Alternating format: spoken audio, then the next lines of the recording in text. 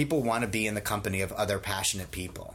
And don't pretend to be passionate if you're not. If you're not passionate, then go choose another profession. Because we're artists, all of us. When I'm hiring crew, the special effects team or the hair and makeup team, they are artists. They're not like, I'm putting makeup on somebody's face or I'm blowing stuff up. They're totally into the script. This is the way that they tell stories, by blowing things up.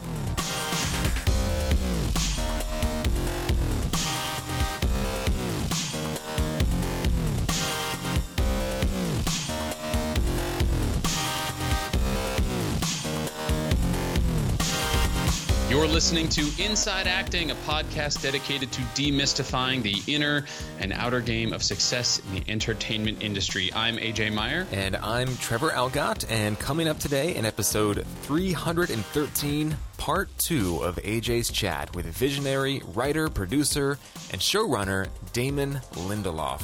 In part 2, Damon shares with us the unique challenges of getting his first few jobs in LA. And guys, there's a fax machine involved. Have you ever heard of this thing? A fax machine? For you kids listening, that's a pre-internet, pre-cell phone thing. He also explains why ego can sometimes be a really good thing in filmmaking. He geeks out about the Marvel Cinematic Universe. I know you guys had a great time talking about that. And he breaks down some of the most potent wisdom he's absorbed and developed from years of meetings and pitches and working. You guys don't want to miss this one, episode 313. Stay with us. Support for this episode of Inside Acting is brought to you in part by Rehearsal Pro, the current version of Rehearsal, the essential app for actors, and it's available in the iOS App Store. So if you want to learn your lines, be off book for your auditions, explore your character, make stronger choices, and do a whole bunch more, go to rehearsal.pro/IAP right now to learn about all the cool new features in this newest version of Rehearsal, the groundbreaking app designed by actors for actors. That's rehearsal.pro/IAP.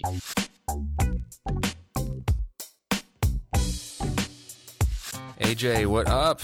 Yo. Big week for you over in the Apple universe. Lots of cool stuff kind of coming down the pike, and your pick of the week, which we'll get to obviously later in the episode. I was just sort of, poking through the website you listed there, and some pretty cool stuff, man. So tell us a little bit about the world of Apple for you this week. Well, I mean, I didn't have anything to do with it.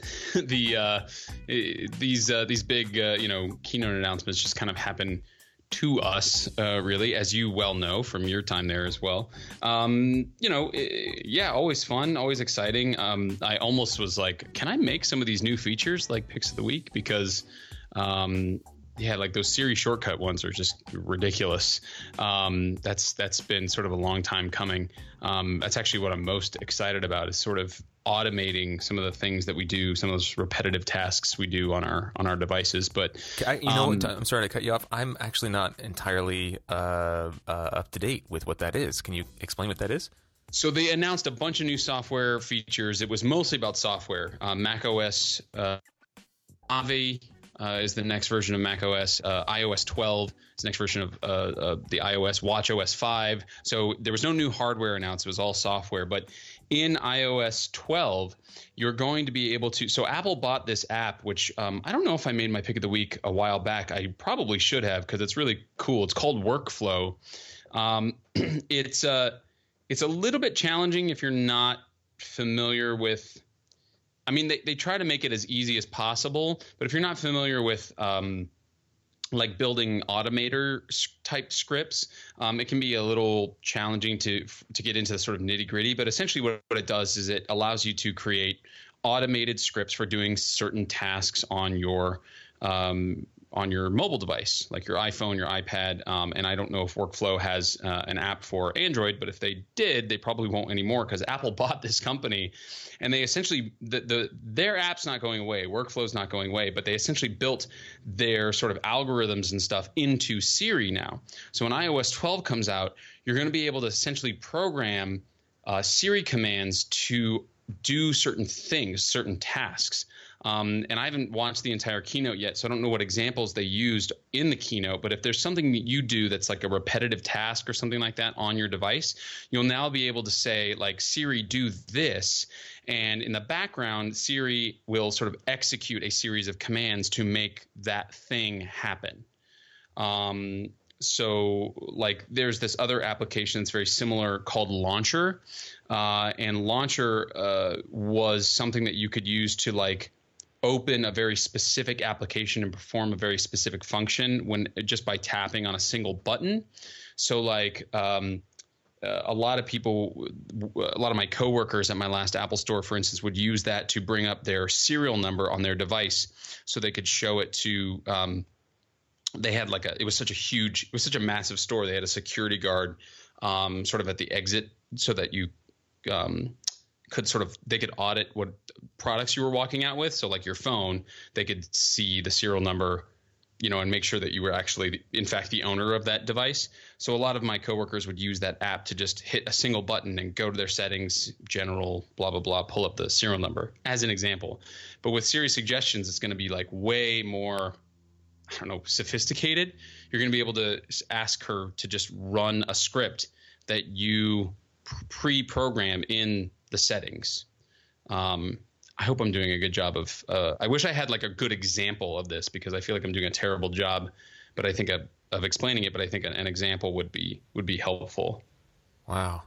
That sounds very, very cool. I'm thinking of a piece of software that I use called Text Expander, where you essentially write out a script of text, and you can actually set like fill in the blank parameters within that text, such as date or episode number or whatever. So if I wanted to type an email that I have like a form for instance, a sort of boilerplate template that I use, and I just want to change things like the name and the dollar amount or whatever, I can just type a little shortcut in my keyboard, and up pops this entire paragraph that I've pre-typed with blanks that I could fill, that the program then asked me to fill in, like fill in the amount, fill in the date, fill in the name, and I just type those in, and then boom, I've got this sort of pre-built, customized text.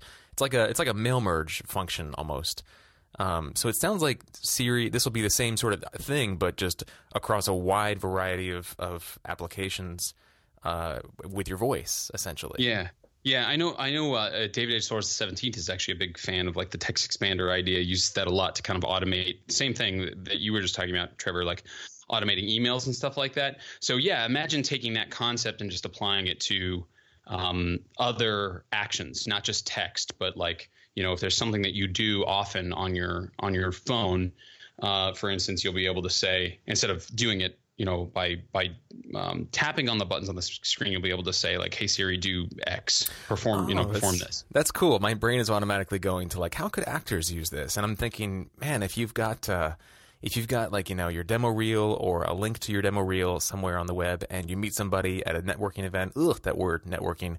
If you meet somebody at an event where you are building relationships, and they say, "Hey, I'd love to hear your voiceover demo or see your reel or whatever," you can just pull up your phone right there and go, "Hey Siri, send my reel to Sam," or "send my reel to Sam at iCloud.com" or whatever, and then Siri will go, "Okay," and it will just throw together everything it needs, and immediately that gets sent off. Would that be a realistic application of this feature? Yeah.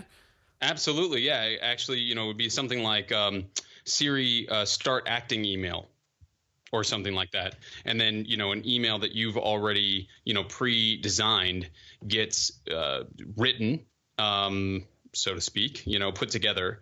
And then, you just put in the person's who you're sending it to and tap send. Wow. As an example. Wow. Yeah. It is just to give a little love to the Android crowd that also listens to the show. Is there anything that you're aware of on the Google Android side of things that is similar to this?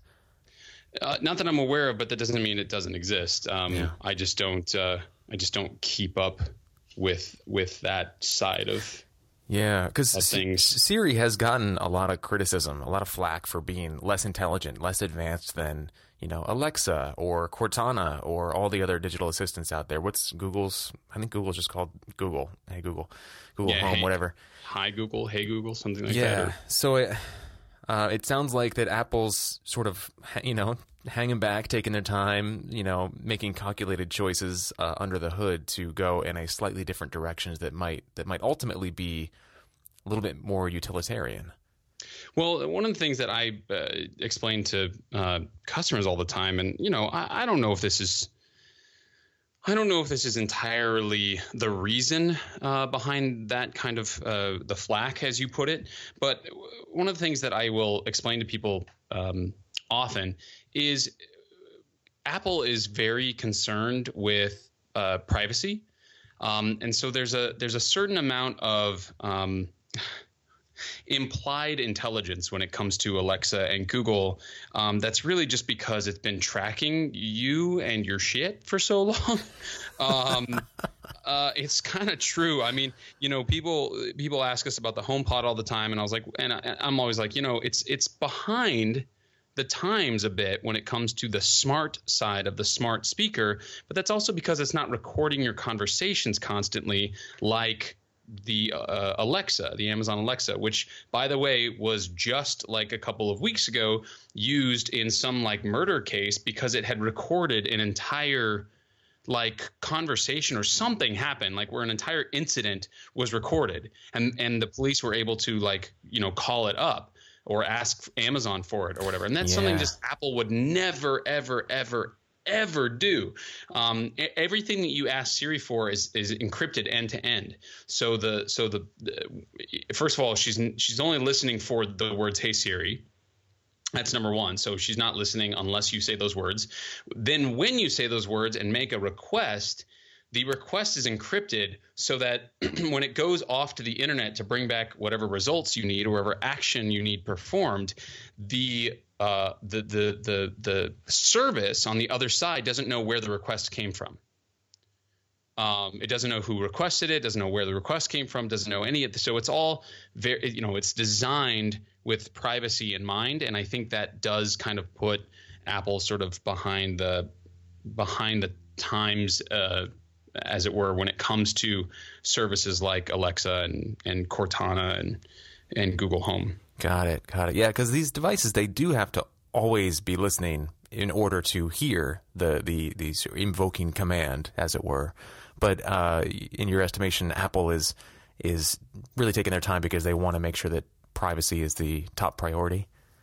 And these other companies are sort of like, hey, we'll just sort of like figure out the privacy thing later. We want to rush this feature to market so we can beat the competition. Well, I don't know if I talked about this on the podcast, but one of my favorite things that's come out of Tim Cook's mouth recently, and I think he may have even apologized for it because it was a little snarky, but he was asked by this really famous tech columnist whose name is escaped, not Kara Fisher. What is her name?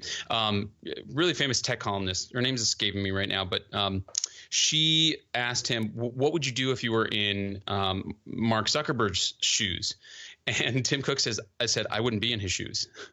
Because, and then he went on to explain himself, which was, at Apple, the customer is not the product. Our products are our products, right? So the idea being that like Facebook, Google, Amazon, they all make a lot of money off of selling or using in order to sell their customers' information. And that's just not the sort of business model of Apple. And if you look at the landscape, they're kind of the last company that isn't doing that. And yet, people are still – it's just nothing's ever good enough for the tech community, which is always fun to like witness, people, all up in arms. Like, they make this huge announcement, all these really cool features, and people are like, meh. Yeah. Okay, cool. Like, I didn't realize you were a programmer or a coder or a designer, and if you are, I didn't realize that you were working on anyway. It is what it is. There's negativity everywhere. There's negativity obviously in a big way in our industry, but yeah, anyway, if you don't stop asking me questions about this, Trevor, I'll never get off my soapbox. So I'm going to blame this on you. Well, it's a really exciting time we're in, and I have been thinking a lot about the privacy implications, obviously, with everything that's going on with Facebook and Russia's purported meddling in elections and people's stuff being hacked, like Amazon and whatnot. Listening to you, collecting data. So I actually turned off the Hey Siri function on my phone because I was sort of like, oh geez, I don't want to even risk this, but I also was aware that people were sort of criticizing Apple for being behind the times when it comes to these digital assistants doing everything for you. But you just sort of put my fears to rest a little bit. I think I might turn that feature back on because it is handy. I do love being in the car and having a random thought and being like, oh, I got to capture this somehow. Hey Siri, and then my phone does the little Bing thing, and then I go, hey, remind me to do such and such. And she's pretty good at understanding, my language, and I rarely have to repeat myself. So that's always been handy, and I've been missing that. So I'll turn it back on. Oh, cool. Yeah. I made someone into a believer. Yeah, I can't wait to tell the story at work. Last question I do want to ask you before we move on, because we do have a couple listener questions that I think would be great to respond to in this episode. But I know that from time to time you have shared with me offline that your day jobs, your Thrival hustles, can be a little spiritually and emotionally and energetically draining for you. And I'm curious, just sort of with all the sort of craziness that's going on in the tech world right now, especially with these new announcements now on top of that, I just wanted to kind of hear how you're doing. I know you got back from a big, long nature trip recently, so how were you feeling recharged? Are you feeling more exhausted? Where are you at with that? Well, thanks, buddy. I appreciate that. I'm actually I'm curious. I think I sort of we may even talk about it more in depth in the next episode. I feel like I owe it to our listeners to ask you a similar question in terms of, life beyond acting, life beyond the podcast kind of thing, with only a couple episodes left here. I feel very fired up by my job there right now, so much so that I even recently saw what's called a career experience listed that was very, very in my lane, so to speak. So much so that I was like, I went right to my store leader and, talked to her about the possibility of doing this. And that would take me out of LA and up to Cupertino, where Apple's headquarters is, for 3 months. And she even said, what about your other thing? Your other, meaning acting? I said, what other thing? She goes, you're acting. Your other thing. I know. Is it? Oh, God. Isn't it funny? Like, it's funny how people that aren't in the industry see the industry. Yeah, the other thing. What the hell? Like, I just, she's been so supportive. I don't want to make light of, I don't want to make it seem like she's some horrible. She has been so supportive of what I've been up to. I just thought it was hilarious. Yeah, with the other thing. So I said, what other thing? She said, acting. And I just said to her, I would just push pause on that for 3 months. And that's okay. Like, it took me a long time to get to the place that I'm at, but I feel like I've been here for, a year plus, maybe 2 years, feeling like it's okay to, hit the pause button. It's not going anywhere. I can probably put myself on tape for stuff, and I would just go up there for 3 months and have a really awesome time. I feel fired up enough about what I'm doing. It's actually why I made my pick of the week what it is. I feel fired up enough about what I'm doing there that the passion there is really it's driving me when I'm not working on acting something. Mm-hmm. And listen, I cannot express how grateful I am for that, because I know there's a lot of people out there that don't have that. They just have this, day job that they can't stand and, are just paying the bills and punching a clock and hoping for something better, or hoping for the day when they book something or whatever. I just had an audition today that would directly conflict with if I booked it, would directly conflict with this career experience that I just mentioned. It was so fun to be able to walk into that audition and go, man, if I don't book this, I get to go do this other cool thing. It's kind of like Emily Rose and going to Disneyland after an audition. It's like, I've got other things going on. So if I don't book it, it's actually more than okay. I have other really cool things that backpacking trips I'd like to do, and et cetera, et cetera. So, I feel very full right now, which is fantastic. And I think the job is just one part of what's filling the cup, so to speak. That's the lesson that we bring up over and over on this show. That is probably the most important lesson of the entire 300 plus episodes we've done. And that lesson is, I think, if you set up your life so that you win if you book it and you win if you don't, you win, right? Like that's the secret, right? That's the secret. You want to set up your life so that you're just winning, regardless of how things go in the acting world. I mean, obviously we want those jobs, and we're pursuing this career path for very specific reasons, and sometimes they can't fully be articulated because they're emotional. But if you can set up your life so that, man, you know what, joy and abundance is coming my way, whether this job lands or not. What else could you possibly ask for?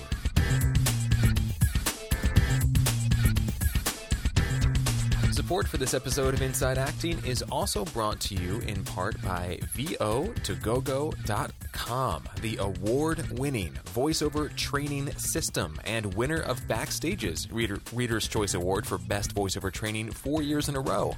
You can access this training as well. Visit VO2GoGo.com/start, and you'll be able to take part in a free Getting Started in VoiceOver online class that'll give you everything you need to know to start adding voiceover to your acting portfolio and skill set. That's VO2GoGo.com/start. And we have two questions that I think would be great to just offer quick responses to. The first one is a voicemail that we just recently got from Sarah. She called us and said, been listening to some older episodes of the podcast, and this was a time where we were pretty deep into The Artist's Way, which is a book I come back to over and over again. Some of the things that Julia Cameron shares and the practices are just, they've become life-sustaining components of this journey for me.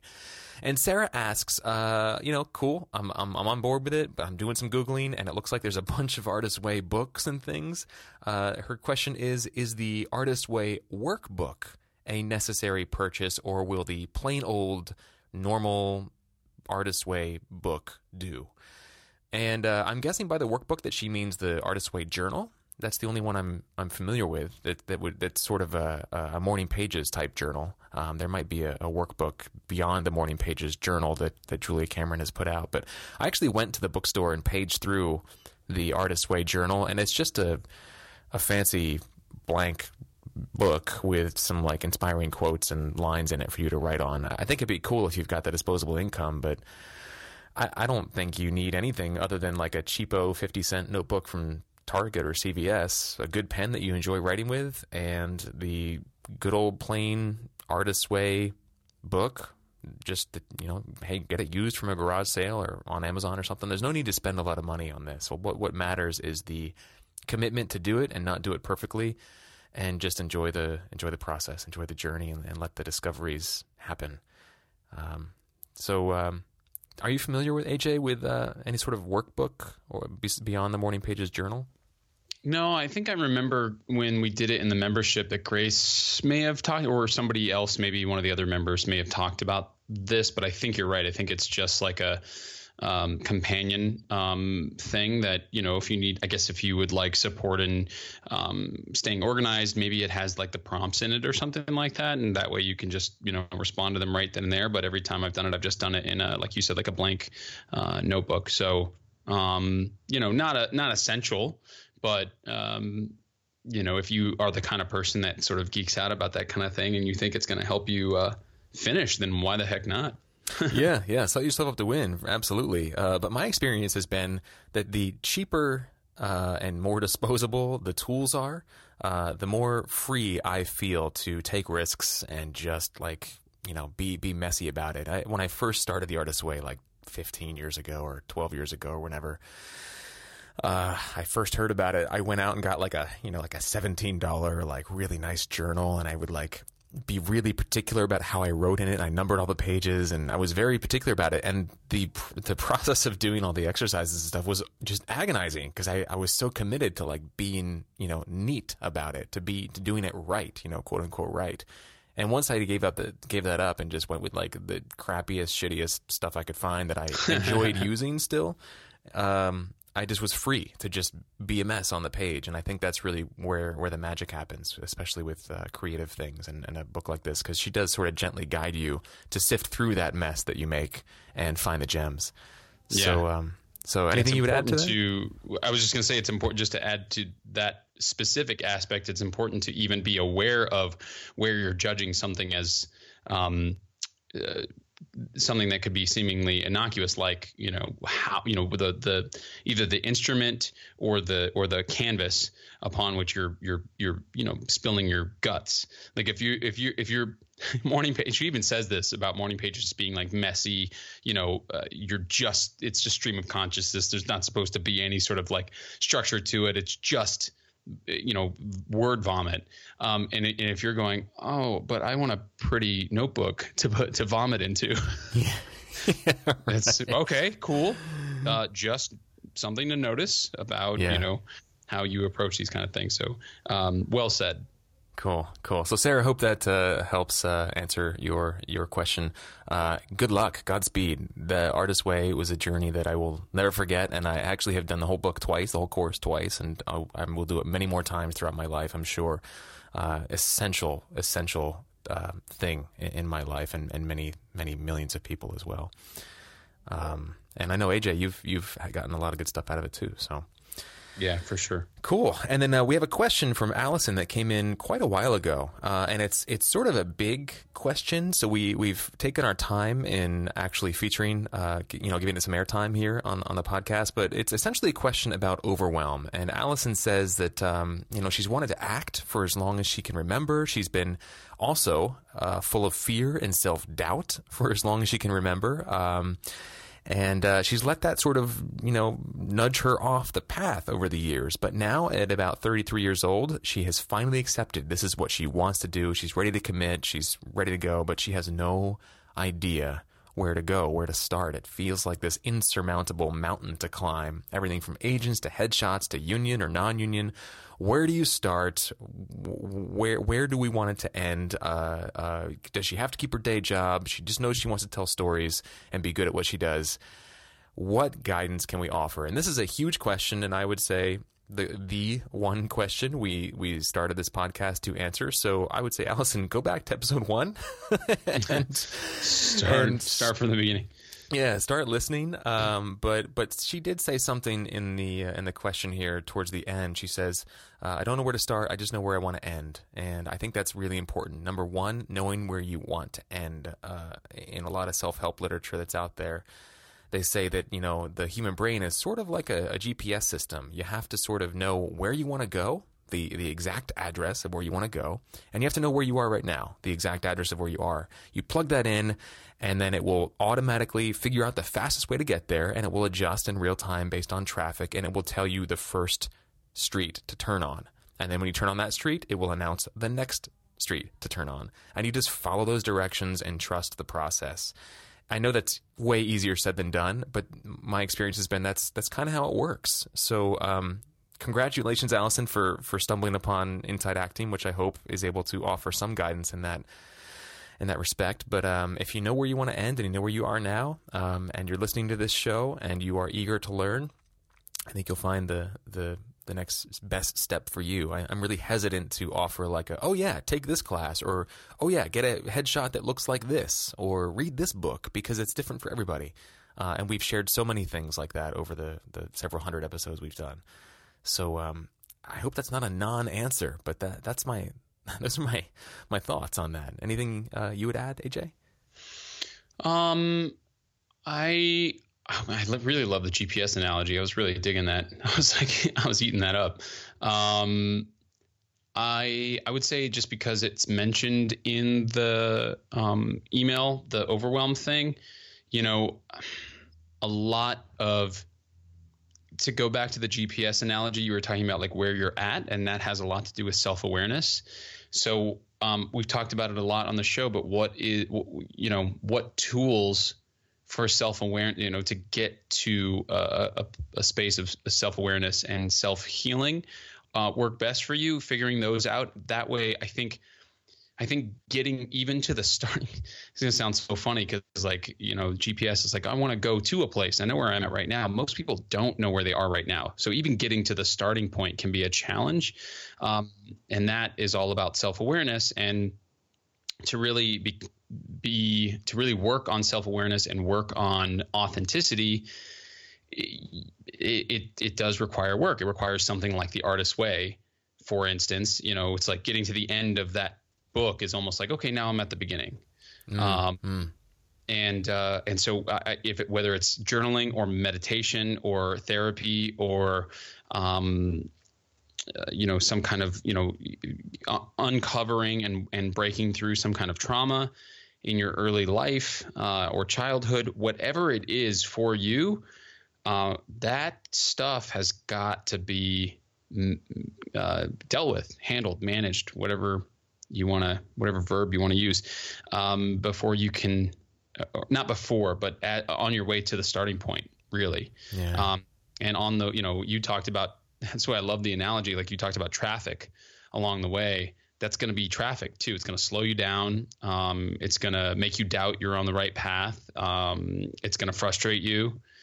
I love the GPS analogy. I think I'm going to use that a lot. So that's the only thing I would add as far as overwhelm, because you're right, Trev. Like all the rest of it about what's the practical stuff. I don't, because she says I don't know where to start. Union, non-union, all the stuff, acting classes and reels and blah blah blah. That's all the how. It sounds like she has the why and just needs support in doing the work and getting started. All that other stuff are what you were saying, Trevor, the turns, like getting a reel, getting headshots, getting whatever. It's like, okay, now you've gotten to that turn, and the GPS is like, okay, here we go. Now we're taking the next one, the next one, the next one. And sometimes those turns are, huge, and you get on a freeway and you're on a fast track because, you got some coaching or went to therapy or whatever it is. And sometimes they're little things, little side streets where you just, got some new headshots or something. Yeah. And sometimes it'll take you in a U-turn. There'll be an accident up ahead that you don't know about, and they'll be like, actually, turn around, go back home for a minute, and then we're going to start on a different route. Start over. And that's you're like, right. What the hell's going on? But guess what? The GPS is taking you the fastest possible way.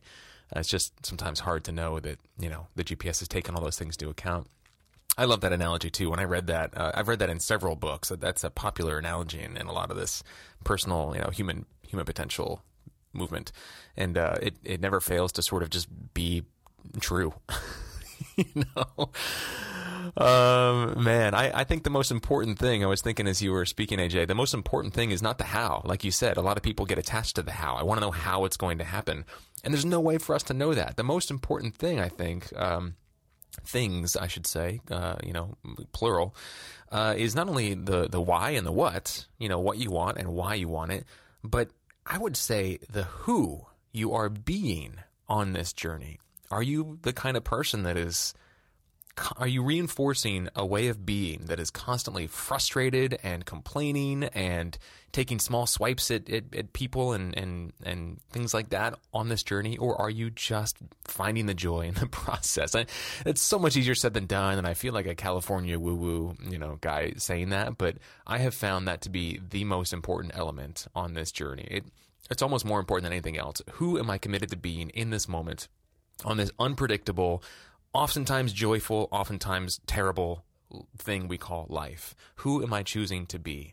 Am I choosing to be a committed person? Am I choosing to be someone who's in integrity? Am I choosing to be a judgmental, heartless person? And we often all choose that way of being because we're not conscious of what we're creating oftentimes. And sometimes we are, and we want to just do that to the world, and that's okay.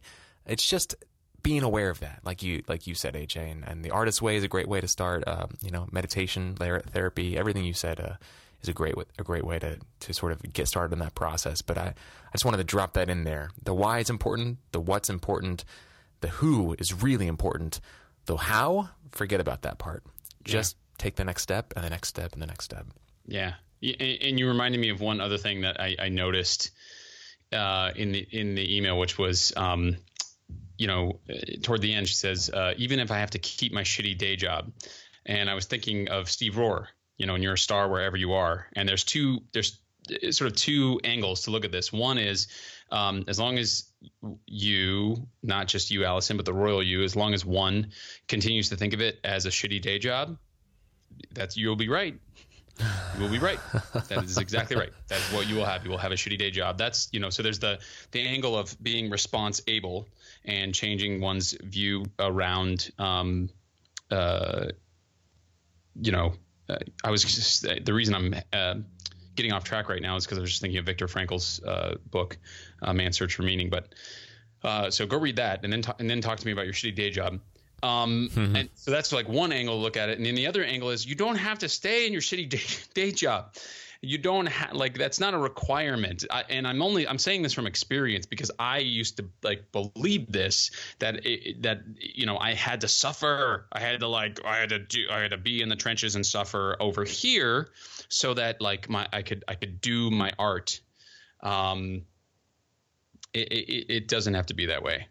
I know it's easier said than done. And I know, speaking as somebody who has full-time employment and a lot of privilege, don't get me wrong, I get that I'm male, partially Caucasian and live in America.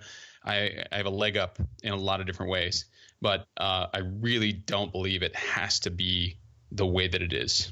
Meaning if you don't like the job that is sustaining you, your thrival job, as we like to call them, then you can change that. It is possible. Yeah. Amen.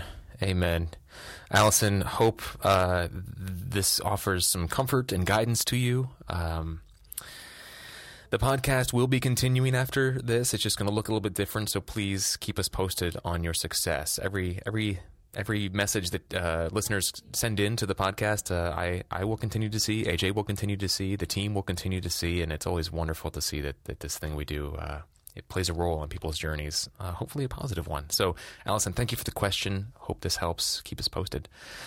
Anything else before we dive into part 2 of your chat with the amazing Damon Lindelof? Yeah, it makes him sound like a magician. The amazing Damon Lindelof. I was just thinking about this while we were answering the questions. Damon's philosophy around doling out advice is very similar to ours. And I even said, I don't know if I edited this out, but, he's not a big person. He's like, I'm not the end all be all.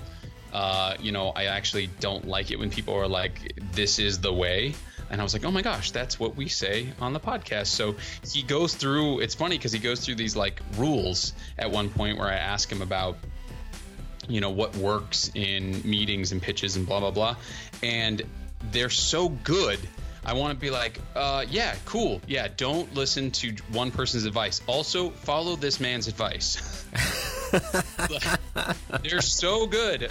So I don't know. That's kind of the world's worst preface to the second part of an interview. But enjoy the heck out of it, man. I was having so much fun doing the interview, and I hope you have a lot of fun listening to it, folks. So here's Damon Lindelof, part 2.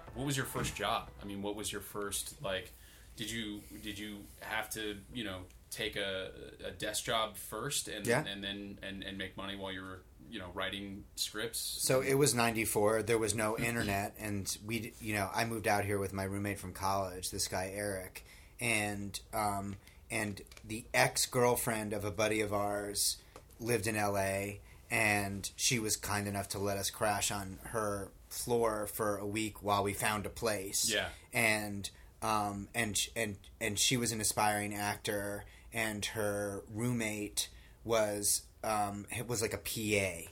And so they were like, oh, here's what you do. You just get the trades, Hollywood Reporter and Variety. Yeah. And at the time, in the back of the trades, there were help wanteds. There were ads.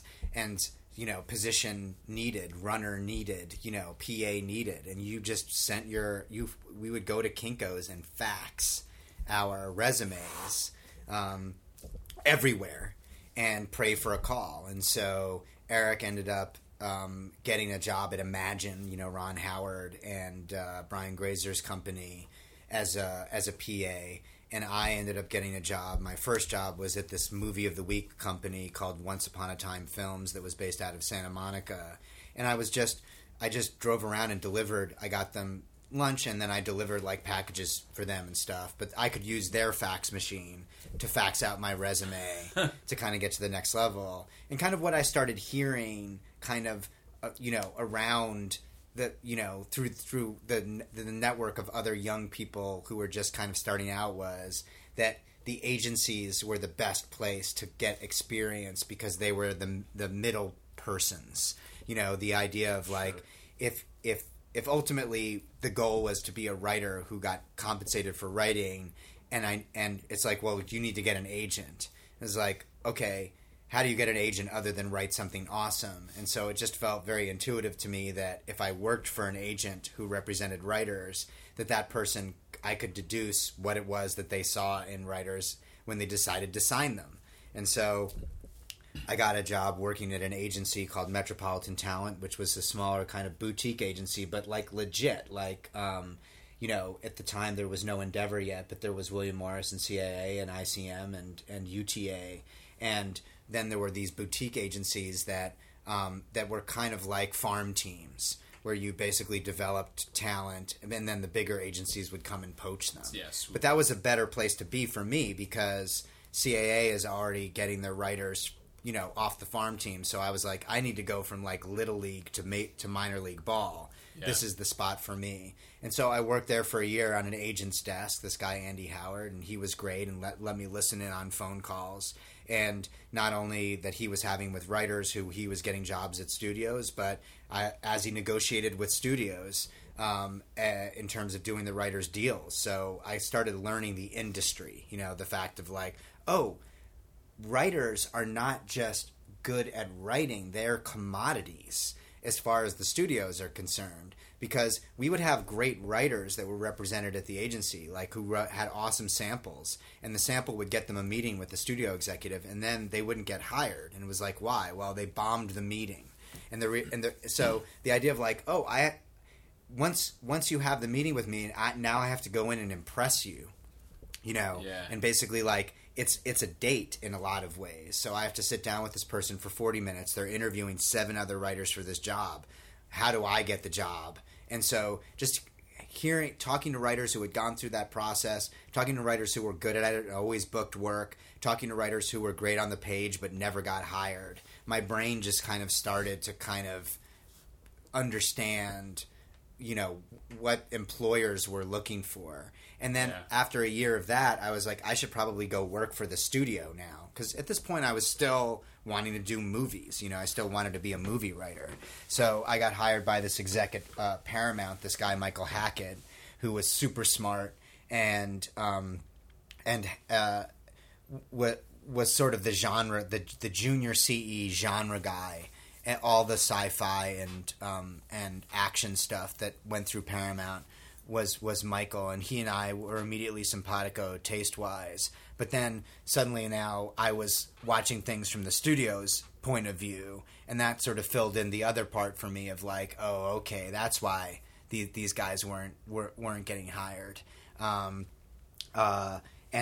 kind of getting at the same time a little bit disenfranchised with the idea of movie writing, because I was starting to see that thing that we were talking about earlier, where writers are just so disposable. They're so interchangeable. And so the idea is like, we're bringing this individual in to do a pass, and then we're going to fire them and bring someone else in. And it was always sort of weird to me. It was like, well, why can't you invested all this time in her. Why don't you just ask her to do it? And it was like, why bother? Like, if you can make a change. It's like, imagine a relationship with someone that you care about, and the minute that they do something that you don't like, you just go like, all right, thanks. Like, as opposed to being confrontational, working out, sitting in therapy, you just immediately replaced them. And so I was kind of like, I don't know if this is for me. And so by time we're now getting into kind of the late 90s, Michael left Paramount. I transitioned over to work for a producer on the Paramount lot, this guy Alan Ladd Jr., who had just won the Oscar for Braveheart. It was a legend. He had run Fox and greenlit Star Wars and Blade Runner, and just a fantastic guy. And but I was writing all that time too. I'd go home or sit in a coffee shop and smoke cigarettes. You could smoke inside still in LA at that time, and bang away on my laptop. But I wrote a number. I probably wrote like 4 or 5 like really shitty screenplays that I didn't let anybody read. And then finally I wrote one that was okay, and I submitted it to the Nichols Fellowship that the Motion Picture Academy does, just to kind of see what would happen before I burdened anybody that I knew with reading it. And I think they got like 4,000 or 5,000 submissions, somewhere in there. And then I got a letter that was like, congratulations, you're in the top 100. Stand by for another letter. And then I got another letter that was like, congratulations, you're now in the top 25 or something like that. You're a quarter finalist. And I was like, okay, the next letter is going to come, and it's either going to say you're a finalist for this thing, and that's going to feel amazing, or it's going to say you proceed no further. But I'm in the top 25 of, let's say, 4,000 submissions. Like, that's something. So maybe I should make a move before I potentially get dispirited. And at that point, all the other things that we were talking about earlier had sort of synthesized in my brain, where I was like, I want to do television. And so I sent it. Now the internet does fortunately exist. So I send out an email to everybody that I know in town and say, I want to be a television writer, and I know no one's going to hire me to do that.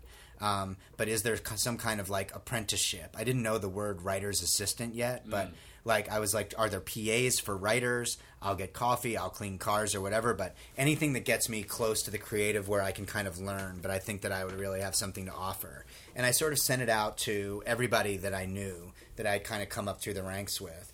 And my friend Julie Plec, who has gone on to be a showrunner herself, she runs Vampire Diaries and The Originals and 50 other television shows. She's amazing. She was running Kevin Williamson's production company at the time, and he had had a lot of success with Scream and Dawson's Creek, and was doing this new show for ABC called Wasteland. And she emailed me back. It was like a Thursday afternoon, and said, you can be the writer's assistant on Wasteland, but you have to start on Monday. And I was like, I'll take it. And so I quit my job, and I was an executive. I had an expense account, and I had to wear a tie to the office every day, and I had a parking spot, and I was making a good living, and I had health insurance and all these things, and I just said, I've generated some savings. I'm going to go give this a shot. And so that was my first TV gig on Wasteland, and unfortunately for Wasteland, it was very chaotic, and many of the writers quit or were let go. And so within probably like 3 months, there were like 2 or 3 writers left and me. And I was like, I'm just going to go home and write a spec episode of Wasteland, because this show is going to get shut down. And so I did that, and I handed it to a couple of the baby writers, the staff writers, and I said, look, put your name on this if it's any good, or rewrite it, but we're all going to be out of work unless look at it as coal that needs to be shoved into the oven of the locomotive. But at least I wrote it. And they went into their office, and I was very nervous, and I was like, this was a huge mistake. I've overstepped my place. I shouldn't have done this. This is all because I was in How to Succeed in Business Without Really Trying in high school, and this never works out in real life, and I'm about to get fired. And then Kevin Williamson came into the office, and he had been editing this movie that he'd been working on. So I was really scared of him and only really seen him 2 or 3 times. He walked right up to my desk, and he said, "Are you Damon?" And I was like, "Yes." And he said, "Did you write a spec episode of the show?" And I was like, "I am about to get fired."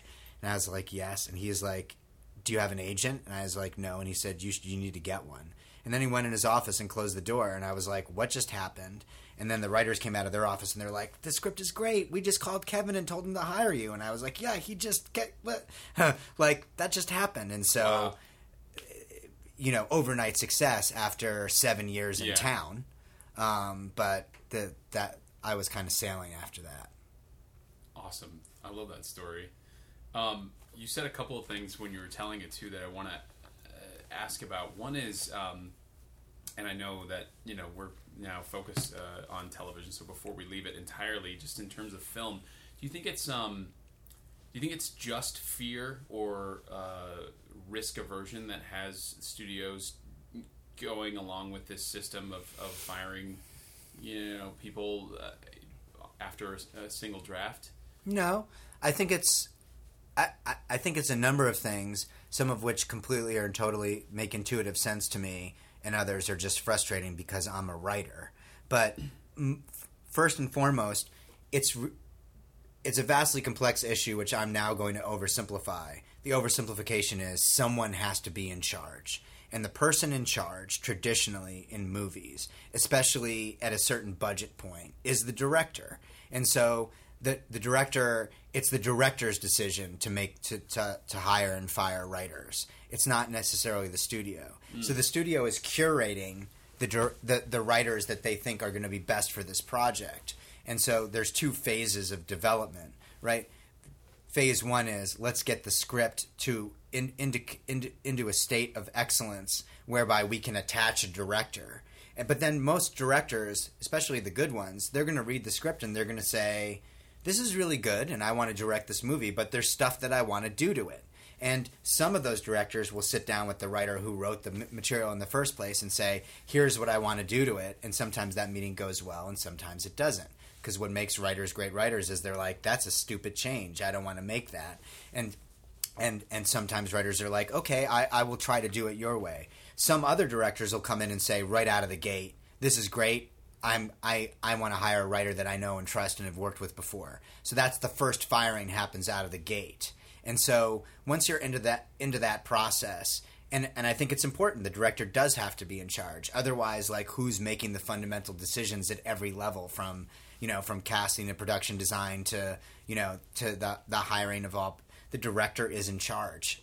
That's the way that sort of movies work. And until someone basically makes a movie the way that we make television, where it's, the writer was in charge and the director, like, have you heard of a movie where it's sort of like the director is like, I got to be honest with you, it was just an incredible script and I just showed up and shot it, but it's really Aaron's movie, like, it just doesn't work that way. Yeah. And I get it, like, because the same personality traits that make someone a great director, we use the word ego in a bad way, but ego is a good thing, I mean, otherwise if you have someone who's completely and totally indecisive and every decision wants to be made collaboratively, no decisions will ever be made. Yeah. So it's why human beings sometimes gravitate towards authoritarianism, which is, it's like there's a comfort actually in an authoritarian figure saying, no, we're doing this.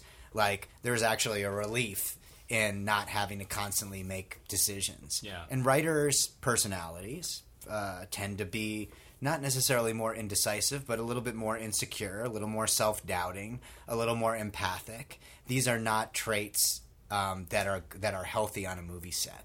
Yeah. Traditionally. Yeah. And so that's the catch-22. But I'm just trying to unpack your question a little bit, which is, I wish it were different, but I understand why it is the way that it is. Right. I mean, on Prometheus, I have a meeting with Ridley Scott. we have a phone call, and then we have a 90-minute long meeting, and then he now decides he's going to hire me. And so Ridley Scott is my boss. And he's Ridley fucking Scott. And so when Ridley Scott says, this is what I want you to do, I get to say, that doesn't make sense once, you know, and then the next time I say that doesn't make sense, I'm going to be fired. Not because he's an asshole, but because it's my job to make it make sense. Yeah. He's Ridley Scott. Yeah. Wow. I was earlier before that. Thank you for that answer. Before that sort of overall explanation, I was going to say like, man, this is only like this because we all decided it was going to be like this. But I appreciate now that some of the reasoning behind it, and it's a little bit messed up, but it makes sense. I will say, and this doesn't take anything away from Jon Favreau, who I think is an incredible director, Kenneth Branagh, who I think is an incredible director, or Taika Waititi, who's an incredible director. But like inside the Marvel camp, and I've never worked on one of those movies, but my understanding is that it is very collaborative, and that Kevin Feige is kind of the showrunner, right? That in the TV model. And so the directors are a little bit more, having to play well with others and collaborate with writers and the Marvel machinery. So if I know that the Russo brothers directed Infinity War, but if you ask most Marvel aficionados, again, walking out of the movie, you love that movie? Yes. How many Marvel movies have you seen? I've seen all of them. What is it? We're up to like 12 now? 19. Jesus. Yeah. I've seen 19 of them. And you just go, who directed that movie that you just saw? Like, how many people are going to say it was the Russos? How many people can tell you that the Russos also directed Winter Soldier? Like, or Civil War? Like, and then basically say, who directed Homecoming? You loved Homecoming, right? You love that movie. You can name the actors who were in Homecoming. Who directed it? So, in the Marvel franchise, again, you have to be... you have to do Thor Ragnarok, which like really pops, or I think the Guardians movies where James Gunn actually, people go like, I know who he is. Yeah. You can put your stamp on a Marvel movie, and this isn't taking anything away from those directors, and I think, there's a reason that those Marvel movies are all consistently great is they're really well directed, but I do think that it runs a little bit more like a TV show, and that's why they work so well. Yeah. Yeah. But absent Feige in that equation, who knows? Yeah. Who knows what you end up with? I was just talking about those movies because I went and saw Infinity War on opening weekend and then So talked good. about it on the podcast. Like, I don't know that we're ever going to see that again. And that's why I wanted to bring it up on the show. Is like we have, it's basically like if you look at Infinity War like Iron Man 19, Mm-hmm. like it's the 19th sequel of Iron Man. It is like an incredible. Like such an incredible arc, and something I don't know that we'll ever really see again. Kind of a completely different model that I don't think we've seen before, and I don't know that we'll ever see again. Just the way that they put it all together, I can't even imagine the contracts and keeping this actor like you are going to play Iron Man for this many movies. And Sure. here's, sign this piece of paper. Like, holy crap! But there's a tonal consistency that. Yeah. Where technically it's sort of like, okay, Iron Man worked because it was based in the real world and he built a suit and the suit can do this, but like, how do you now pivot to Thor? Right. And they did. Yeah. Like, and then even after it after they successfully pivoted to Thor and then they did a period sort of like war movie with Cap, then it's like, then you kind of start to hear about Guardians of the Galaxy, and you're like, "There's a talking raccoon," like, oh, Brad Cooper is a talking rat, and Vin Diesel is a talking tree. Yeah. Okay, good luck with that. And then Guardians is the best one to come along. Period. And so, like, and you can draw a straight line and then all those characters can be in each other's movies, and there's no tonal inconsistencies. Yeah. You're like, okay, in this scene in Infinity War, is Tony in a Doctor Strange movie or is Doctor Strange in an Iron Man movie? And the answer is they're all the same. Yeah. But it doesn't feel like you're in McDonald's either, where the McDonald's in Moscow is serving the same Big Mac as the McDonald's. Each one of these movies does have its own kind of identity. Yeah. It really not enough credit is given for something that's given so much credit. It's really masterful. I mean, there's no other word for it. Yeah, absolutely. The other question that I wanted to ask when you were talking about like your sort of, you know, story of getting to your first job was, you talked about yet another skill set that I feel like is challenging for a writer or for somebody who's a content creator, which you were talking about the meeting and sort of the pitch too, a little bit. And I know that those aren't necessarily the exact same thing, but I feel like you could put them in the same sort of ballpark of, you know, the meeting, the 40-minute meeting you mentioned where you're sitting down. It's like, is this going to work? Because this person is interviewing 7 other writers for this job. Or the pitch meeting where you're going in to say, like, here's my idea for my show or whatever. You said that during that time, working for the agency, working for the producers, working at Paramount, that you got an opportunity to learn some do's and don'ts. And I feel like if there was any way to kind of crystallize some of what you learned, that would be maybe one of the most valuable things for anybody who was listening. You know, if there was a writer listening to this, I feel like that's the part they would be like, okay, I'm going to grab, you know, that pen and paper. I'm going to write this down. I'm going to write everything he says down. Is there anything that you feel like has, I mean, I know you're 15 years out from it now, but what do you feel like you learned? Were those do's and don'ts for those meetings? What did you feel like you learned? Like, okay, this is what, you know, doesn't get writers hired. This is what does get writers hired. Do you think that you could put that into words, or is it just completely intangible? I can try, but I'm always wary of kind of answering a question like that or giving advice, because there's a parenthetical of like, I know what the fuck I'm talking about. No, and I'm not being self-deprecating. I'm just saying I've heard so many different stories of success, and all I can say is this is my experience, and this is the wisdom that I myself have gleaned. But in no way should you take it in the shape of like, this is the wisdom. And we're wisdom, big advocates of that, by the way, on the podcast. Good. Like we say constantly, like, this is one person's story, this is one way, this is one piece of advice. There's no such thing as like an end all be all, right? You know, cut and dry. Like this solution works for every single person. That's first and foremost, which is you have to kind of be your genuine you, which is like I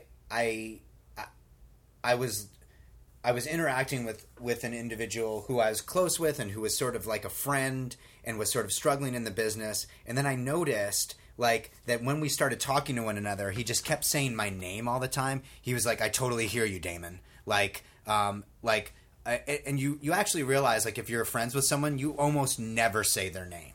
You know, like, even when we call each other on our cell phones now, you wouldn't answer the phone and be like, hello? And I'd be like, hi, it's Damon. You know it's fucking me. It just said Damon on your phone. So we very rarely – and he just kept saying my name. And I was like, dude, why do you keep saying my name? And then there was, like, an uncomfortable pause.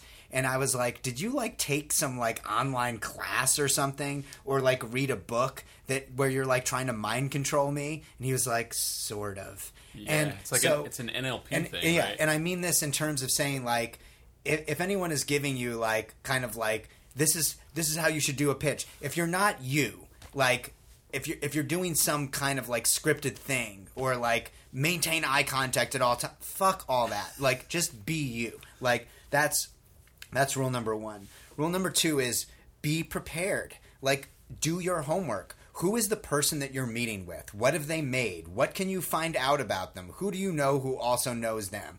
Like, are there other writers who have worked for this individual who you can call up and say, tell me about this person? Like, not as a way of manipulating them, but just kind of like do intel. Like, to go into that room and know nothing about the people that you're actually are going to make the decision as to whether or not to hire you is insane to me. So, like, do your homework, do intel, do debate prep. You know, I was in debate in high school. Like, you know, do your prep. Like, you might have to argue the side of the argument that you don't personally believe in, but if you are prepped, you know, you will be able to make a convincing argument. And then the third and most important part is passion.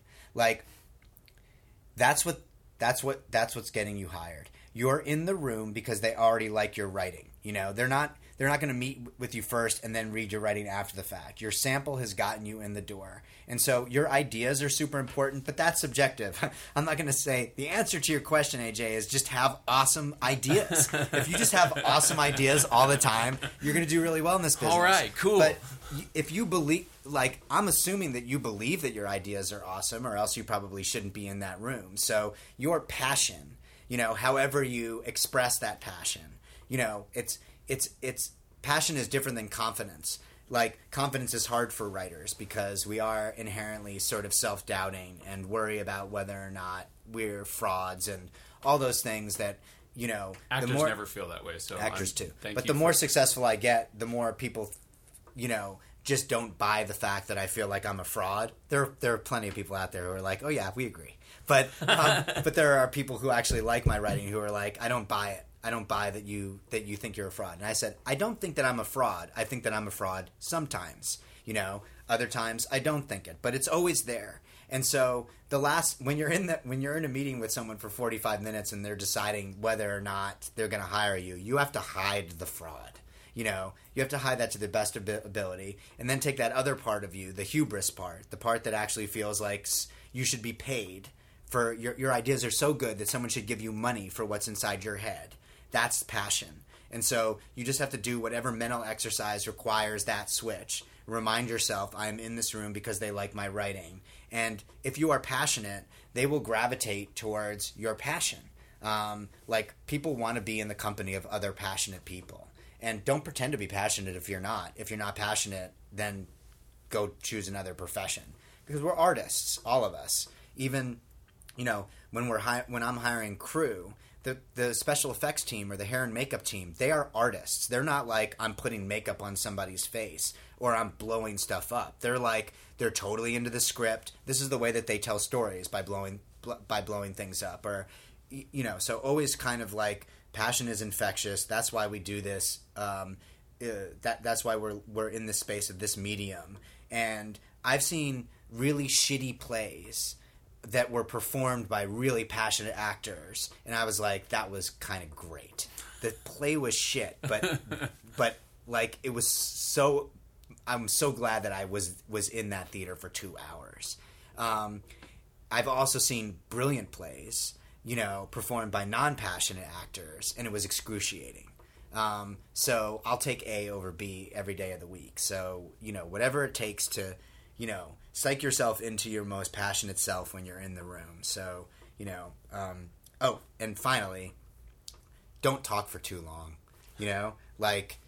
even if you've worked out every sort of nut and bolt of the pitch, you should really, the less you talk, the study after study has basically revealed that the less you talk in a job interview, the higher your probability of getting hired is. So part of the game is getting the other person to talk a lot.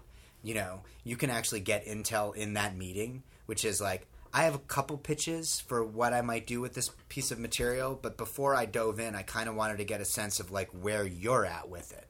Like, what do you like and what you don't like about the material? You might not get to have that opportunity until the interview, but they're going to be tickled by the fact that you're asking them that question. They're not like showing you the answer key. And then hopefully what they're saying is going to lead right into, you're like, I have to be honest with you. That is exactly what I was thinking. And now here's my pitch. So, but if you're talking the entire time, who wants, I can see it in your eyes now. You're like, you are talking for way too long. But, no. But it's like the more it is a conversation, the less it is a pitch, the better it is for you. Yeah. That's awesome, Damon. Thank you, Damon, for talking about that, Damon. Well done. Touche. So we have 2 questions that we always end every interview with. I'm excited to hear your answers. The first is, do you feel like this path, this industry, this work, this role of being a writer, producer, content creator, do you feel like you chose it or it chose you? Both. I mean, that's not a dodge. It's again, I guess my most honest answer to that question is I love it so much, and have always loved it for as long as I can remember, that I wanted to be a writer, that I just kind of feel like it would just be really cruel for whatever fates exist in the universe, if such things do exist, that I wouldn't be able to make a living at it. And even if I wasn't making a living at it, at least I could sort of continue doing it. So it, in an alternate reality where I'm selling real estate, I'm still writing. You know, I just never made it, never broke through to where someone would pay me to do it. But it's a part of my being. I'd be like incapable of not telling stories. So in that sense, I guess it shows me. But also, if you look at what I said in my, you know, third grade yearbook, what I wanted to be when I grew up, I wanted to tell stories, and so I chose it in that regard. I love that. And then the final question is, if you could take all of your experience, whether that be, you know, growing up in Teaneck, reading Stephen King, going to NYU Film School, learning from these different mentors that you've mentioned over the course of the interview, and the 15 years of being a showrunner, content creator, writer in both film and television, and if it was possible to distill that all into like one nugget of advice, this is like the Damon Lindelof, like, I know you don't like to necessarily give advice, but the thing that you feel like you want to impart, maybe even to your son or other writers coming up behind you, or other people in the industry, what would that sort of one nugget of advice be?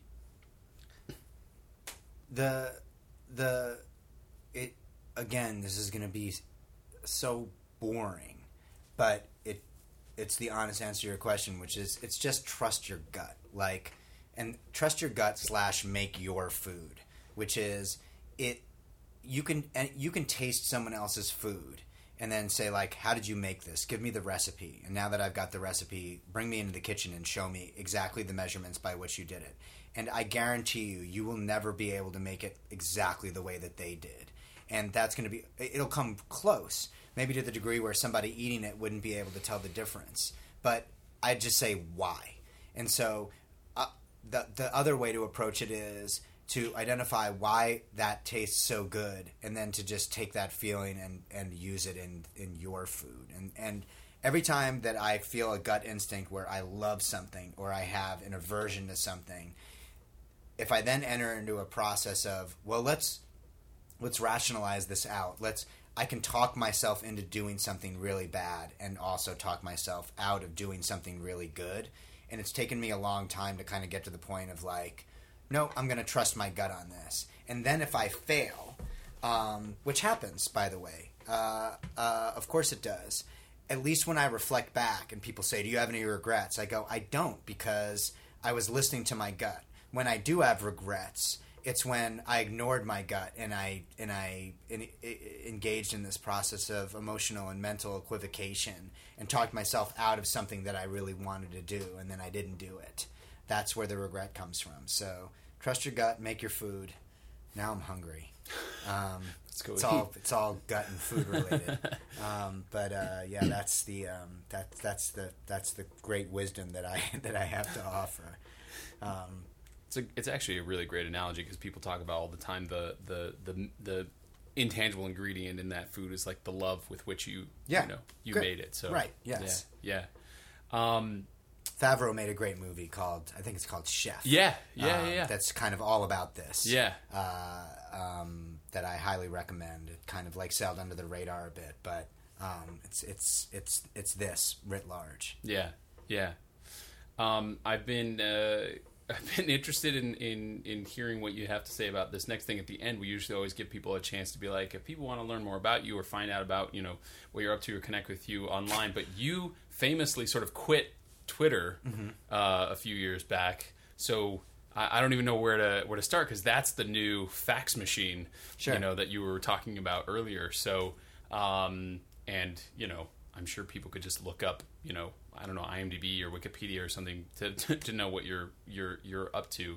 But do you have any other sort of like, you know, public like postings of any kind, or Have you just sworn off the social media thing? I have an Instagram account. It's at Damon Lindelof on Insta, and I find Instagram to be a much healthier and pleasant place in general than Twitter, and much less addictive from my perspective. And then, I like to do podcasts like this one because you can have longer conversations and things don't get distilled down to sort of one thought. People can have a broader context, and I'm guessing if you stick my name into whatever app you listen to podcasts on, you'll find a number of conversations like this one where there will certainly be redundancies because my story is my story. But if you literally want to hear me talk even more after having listened to this, I don't know who you are, and I appreciate you more than you can ever know. But I've done a number of interviews out there, and I'm always better, I think, talking than tweeting. That's great. Yeah, you can put a lot more context around it. I think when I did put your name into the YouTube search tool, the shortest interview that came up was like 55 minutes long or something like that. So, I think I can jibber jabber. No, it's great. Thank you so much for taking the time. I know you are, in it yes. all the time, and so the fact that you took the time out of your busy schedule to make this happen, I really appreciate it. I know My our pleasure. listeners are going to appreciate it. Right on. And it was awesome having you. Pleasure's all mine.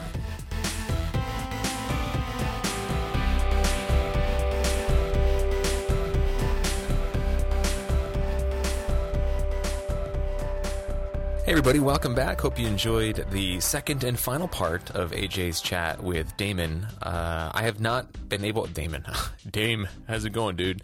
Like we're buddies. Mr. Lindelof. I have not had a chance to listen to this yet, but I looked at the notes that you put together, AJ, for this, and there's a lot of really good stuff. And the one thing that jumped out at me from the notes, I have to say, was right towards the end there, where he says, but don't talk for too long in your job interviews, because the more you talk, the less likely you are to get the job, and the less you talk, the more likely you are to get the job. And I found it to be so true in my life that hey, we all love talking about ourselves, and it's rare that people actually really listen in this day and age. And when we really feel heard and listened to, it can make a big difference in the world. That's what Ben Mathis' Urban Confessional movement is all about.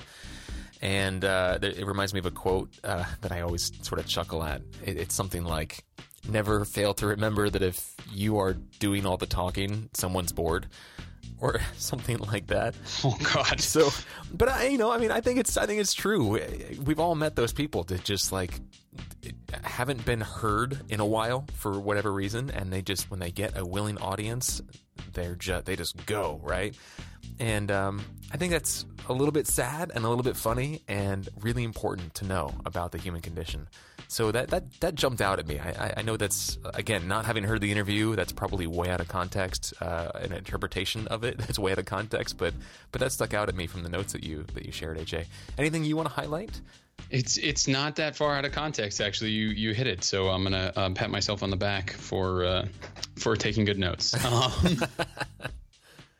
No, I loved hearing about the industry from this perspective, because it's one thing to have like a writer or a filmmaker or something come on the show, and it's quite another thing to have a writer or filmmaker with as much like expectation and let's just call a spade pressure that must be on someone like him to deliver again and again and again and again. And so, the fact that he's out there continuing to be successful, continuing to, do a good job putting his ideas into reality, was just a really cool, experience. And I love that at the end he did that, broke it down into sort of like 3, maybe bonus 4 rules of these, these meetings, because if you look at the quote unquote rules that he laid out, they're a great, what a great way to sort of end this era of the podcast, because if you read through them, they don't just apply to writers. They don't just apply to meetings. They apply to pretty much all artists in all respects of the art, like wherever you're at. Be yourself. We've never talked about that before, right?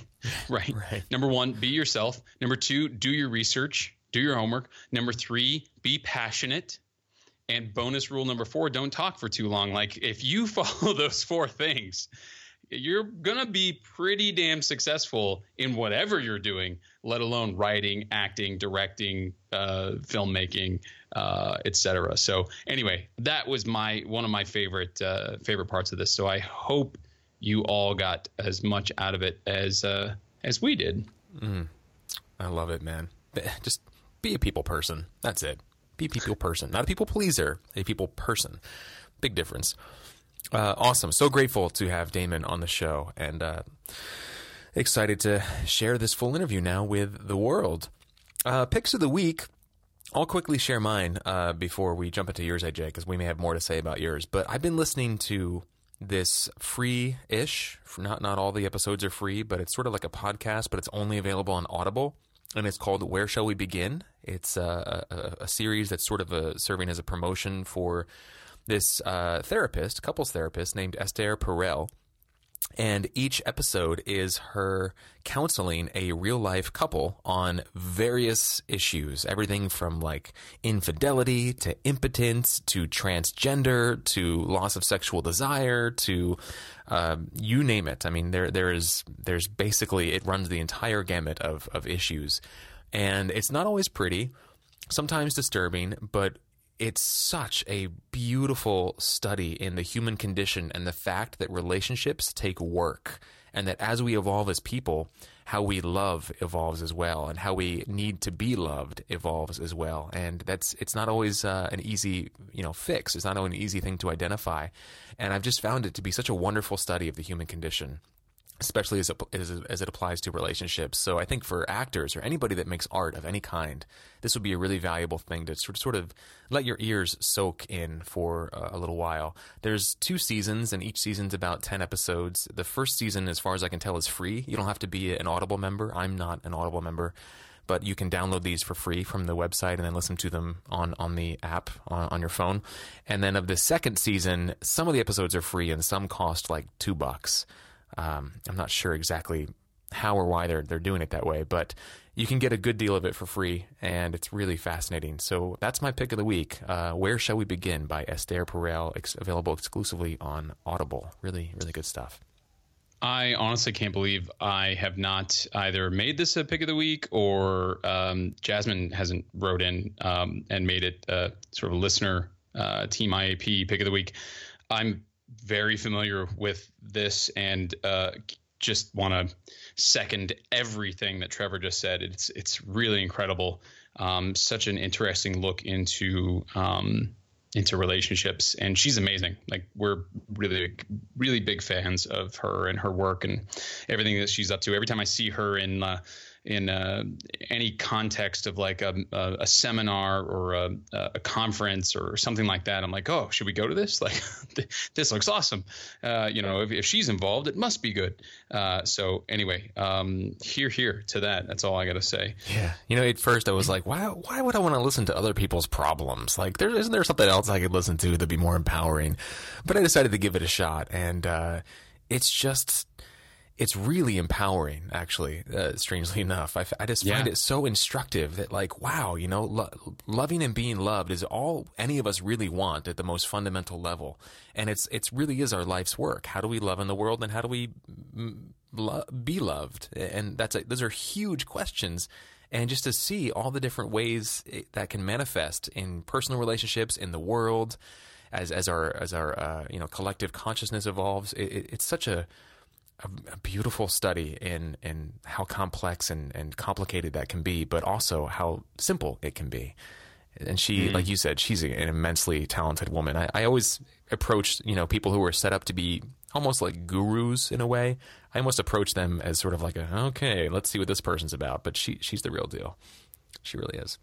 Yeah, for sure. Okay, cool. So that's my pick of the week. Your pick of the week, Mr. Meyer. So this is nothing new, and I may have even made it my pick of the week a year ago, but we're a year into what I have essentially spent the last year of my life doing, working on being passionate about outside of my acting life and acting career, something called Today at Apple, which is sort of Apple's new initiative to turn their stores into like these centers of learning and community in whatever community they happen to exist in. It's sort of the next evolution of Apple's free workshops that they've been doing since Trevor and I were teaching these 12, 13 years ago. When we were working at the store together, but I realized I have been spending so much time, passion, effort, working on moving the vision of this initiative and this program forward, and not really sharing it on the podcast where I'm talking about what I'm doing on a week-to-week basis. So I don't really have much to say other than like, if you think that, classes in an Apple store are just for old people, then this program is for you, because they're not. We have basic classes, but we also have classes on like how to shoot photos with iPhone or how to edit video on your Mac. So if you're looking for tips on, putting together your self-tapes, for instance, there's something for you. We have these really cool things called photo walks, where we actually go on a walk outside of the store to sort of take pictures in a more practical setting.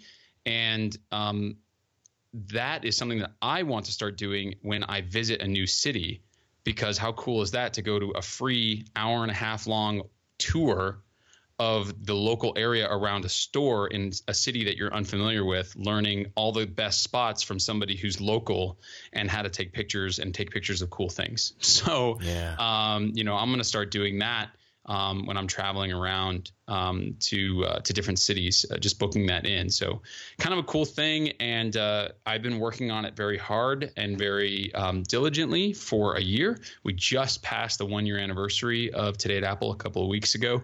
So I was like, you know what? I'm going to give my my Thrival job some love there. So that's my pick of the week. Awesome. Link on our website in the show notes for that. And I am just constantly amazed at the amount of resources that Apple pours into education and the cultivation of the skills, the creativity that can be engendered and developed through these products. That was what drew me to Apple originally, and what keeps me such an Apple fan.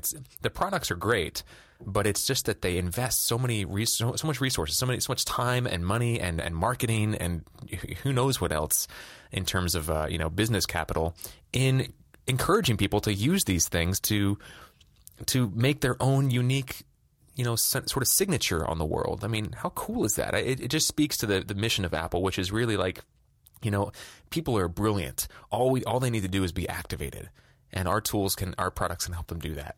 Yeah, I love it, man.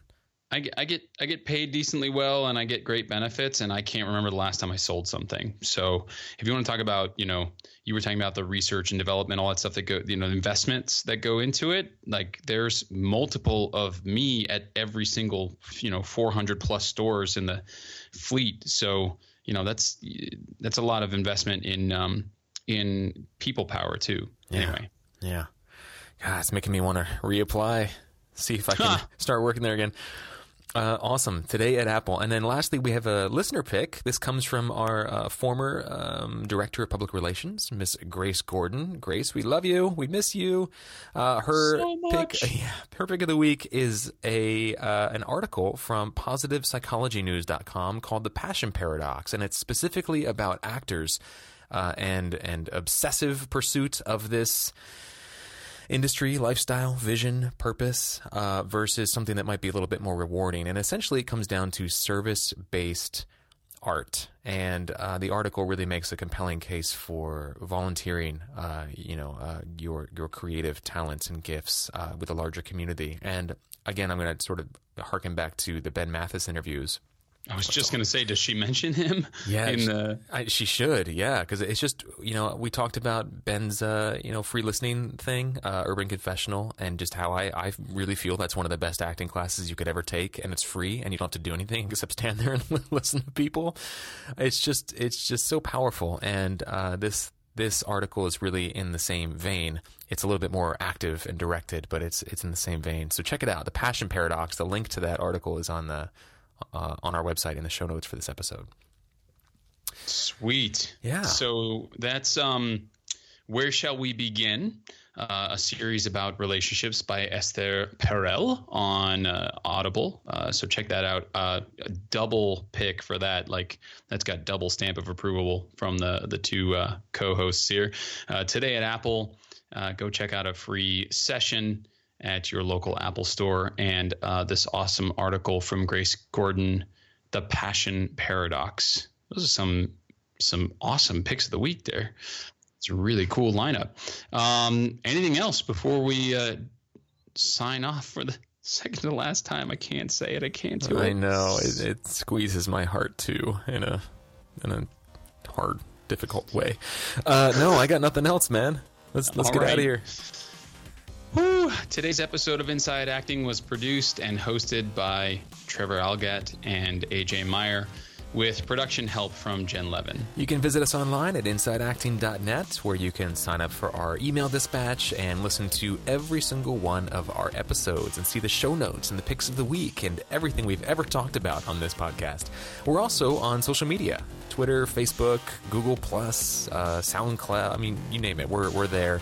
You can find Inside Acting pretty much anywhere that you use the medias socially or listen to podcasts. The media's socially.